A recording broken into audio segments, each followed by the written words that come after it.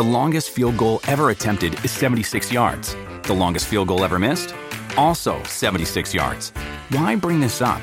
Because knowing your limits matters, both when you're kicking a field goal and when you gamble. Betting more than you're comfortable with is like trying a 70-yard field goal. It probably won't go well. So set a limit when you gamble and stick to it. Want more helpful tips like this? Go to keepitfunohio.com for games, quizzes, and lots of ways to keep your gambling from getting out of hand. What does motion sound like? With Kizikans free shoes, it sounds a little something like this. Experience the magic of motion. Get a free pair of socks with your first order at kizik.com/socks. Loki, the Norse spirit of mischief, was comfortably living around Asgard, the headquarters of Norse supreme beings. One day, he began looking for yet another way to prank some of his fellow Asgardians. While others were sleeping, he decided to cut off Sif's hair. She was the wife of Thor, the protector of thunder, the sky, and agriculture. Sif was extremely proud and attached to her hair, as she had beautiful flowing blonde locks. Upon seeing his wife in the morning, Thor was enraged. He immediately figured out Loki was to blame for this. Indeed, Loki was well known for his pranks and his mischievous nature. Thor found Loki and swore he'd make him pay if he didn't find a way to bring back his beautiful wife's golden curls. "I've taken it a bit too far this time," Loki thought, and asked Thor to let him visit Svartalheim, the home of dwarves.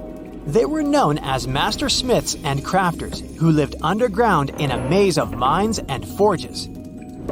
"If they can't help me, no one can," Loki said to himself, and asked the master craftspeople if they could make new hair for Sif. If they could make it even more beautiful than the original, that would be even better. "All right," said Thor, and allowed Loki to set off for Svartalheim, where he soon got what he desired and more. The sons of a dwarf named Ivaldi went a bit overboard with the gifts for the almighty Asgardians. Not only did they make new golden locks for Sif, but they added 2 other gifts too. The best of all ships, which could be folded up and could fit inside a pocket, and a powerful spear. "Wait a minute," Loki thought, greedy as he was. "Maybe I could convince these guys to make me even more cool gadgets."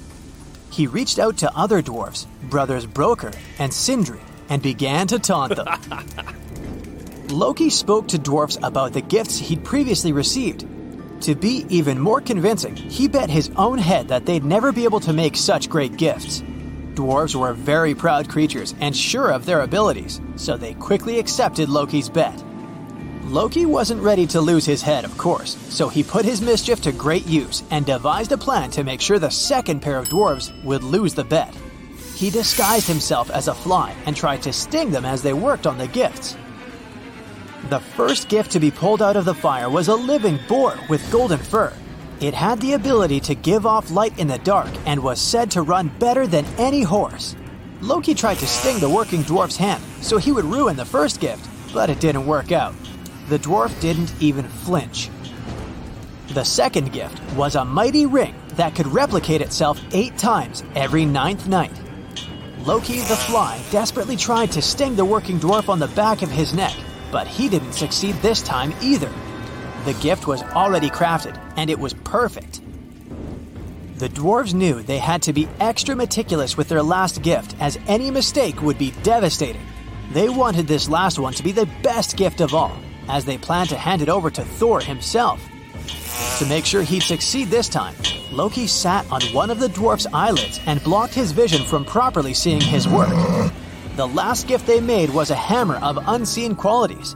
It never missed its mark and could boomerang its way back to the owner after being thrown. Sadly, it did have one single flaw. Its handle was too short. The dwarves named this last gift Mjolnir, which translates to lightning. This special hammer was able to summon such elements as wind, rain, thunder, and lightning so that the wielder could use them at their discretion. It was also a powerful tool for sending out lightning bolts. The dwarves knew it wasn't perfect because of its handle, but they still agreed to take all their gifts to Asgard to present them, still very confident of their endeavor. Loki addressed his fellow Asgardians, knowing that the gifts he'd come back with would please them. He was also very sure that everyone would see the flaw in Mjolnir the hammer, and conclude that it wasn't indeed the best gift. Thor was the one to receive Sif's new hair and the faulty hammer. Odin, his father, got the ring and the spear, and Freyr, the spirit of kingship and peace, got the boar and the ship. To Loki's disappointment, the Asgardians did agree that the hammer was the best gift of them all. They saw its inestimable use in their future battles against giants, which also meant that Loki owed the dwarves his head. "Hold on a minute," Loki said. "Indeed, I pledged my head on this wager, and I do intend to keep my promise, but I never said anything about my neck." "He's right," they all said. There was no way the dwarves could receive what they were promised without hurting Loki's neck. But as smart as they were, the dwarves knew they just couldn't let Loki get away so easily.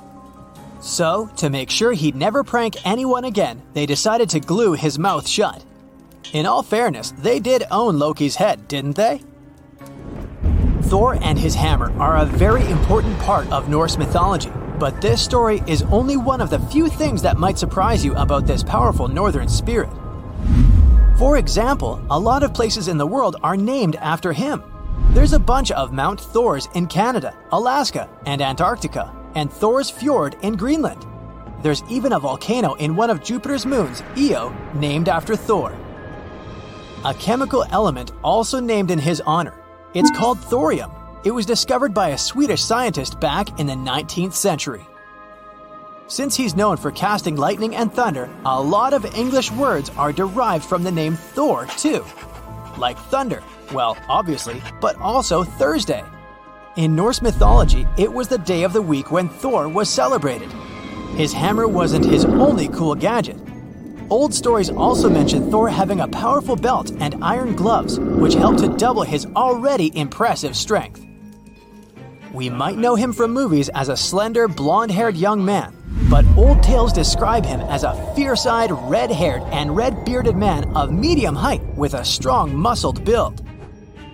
The same stories describe him as the protector of humankind. But it's also often noted that he had a really bad temper, often lashing out at other Asgardians. The diversity of stories in Norse mythology doesn't stop there. The first humans, for example, are said to have been made from trees. Their names were Ask and Embla.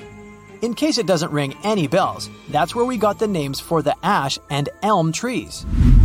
Unlike other deities from other cultures, those from Norse mythology aren't immortal. They're just extremely long-lived and owed their youth and vitality to eating magical apples. One of the most important events in the Nordic tales is called Ragnarok. It's a complex series of events, including a great battle and the loss of a number of great figures, like Odin, Thor, and Loki. It ultimately leads to the submersion of the world in water. After its re-emergence, the world was said to have been born again, cleansed of all those previous disasters. If Norse mythology sounds like something you'd like to read more about, get a book called Poetic Edda. It's a collection of anonymous narrative poems detailing stories from Nordic folklore. Some of these tales date as far back as the 10th century and are the source for many of today's movies and TV shows depicting Thor, Odin, and Loki. That's it for today. So hey, if you pacified your curiosity, then give the video a like and share it with your friends. Or if you want more, just click on these videos and stay on the bright side.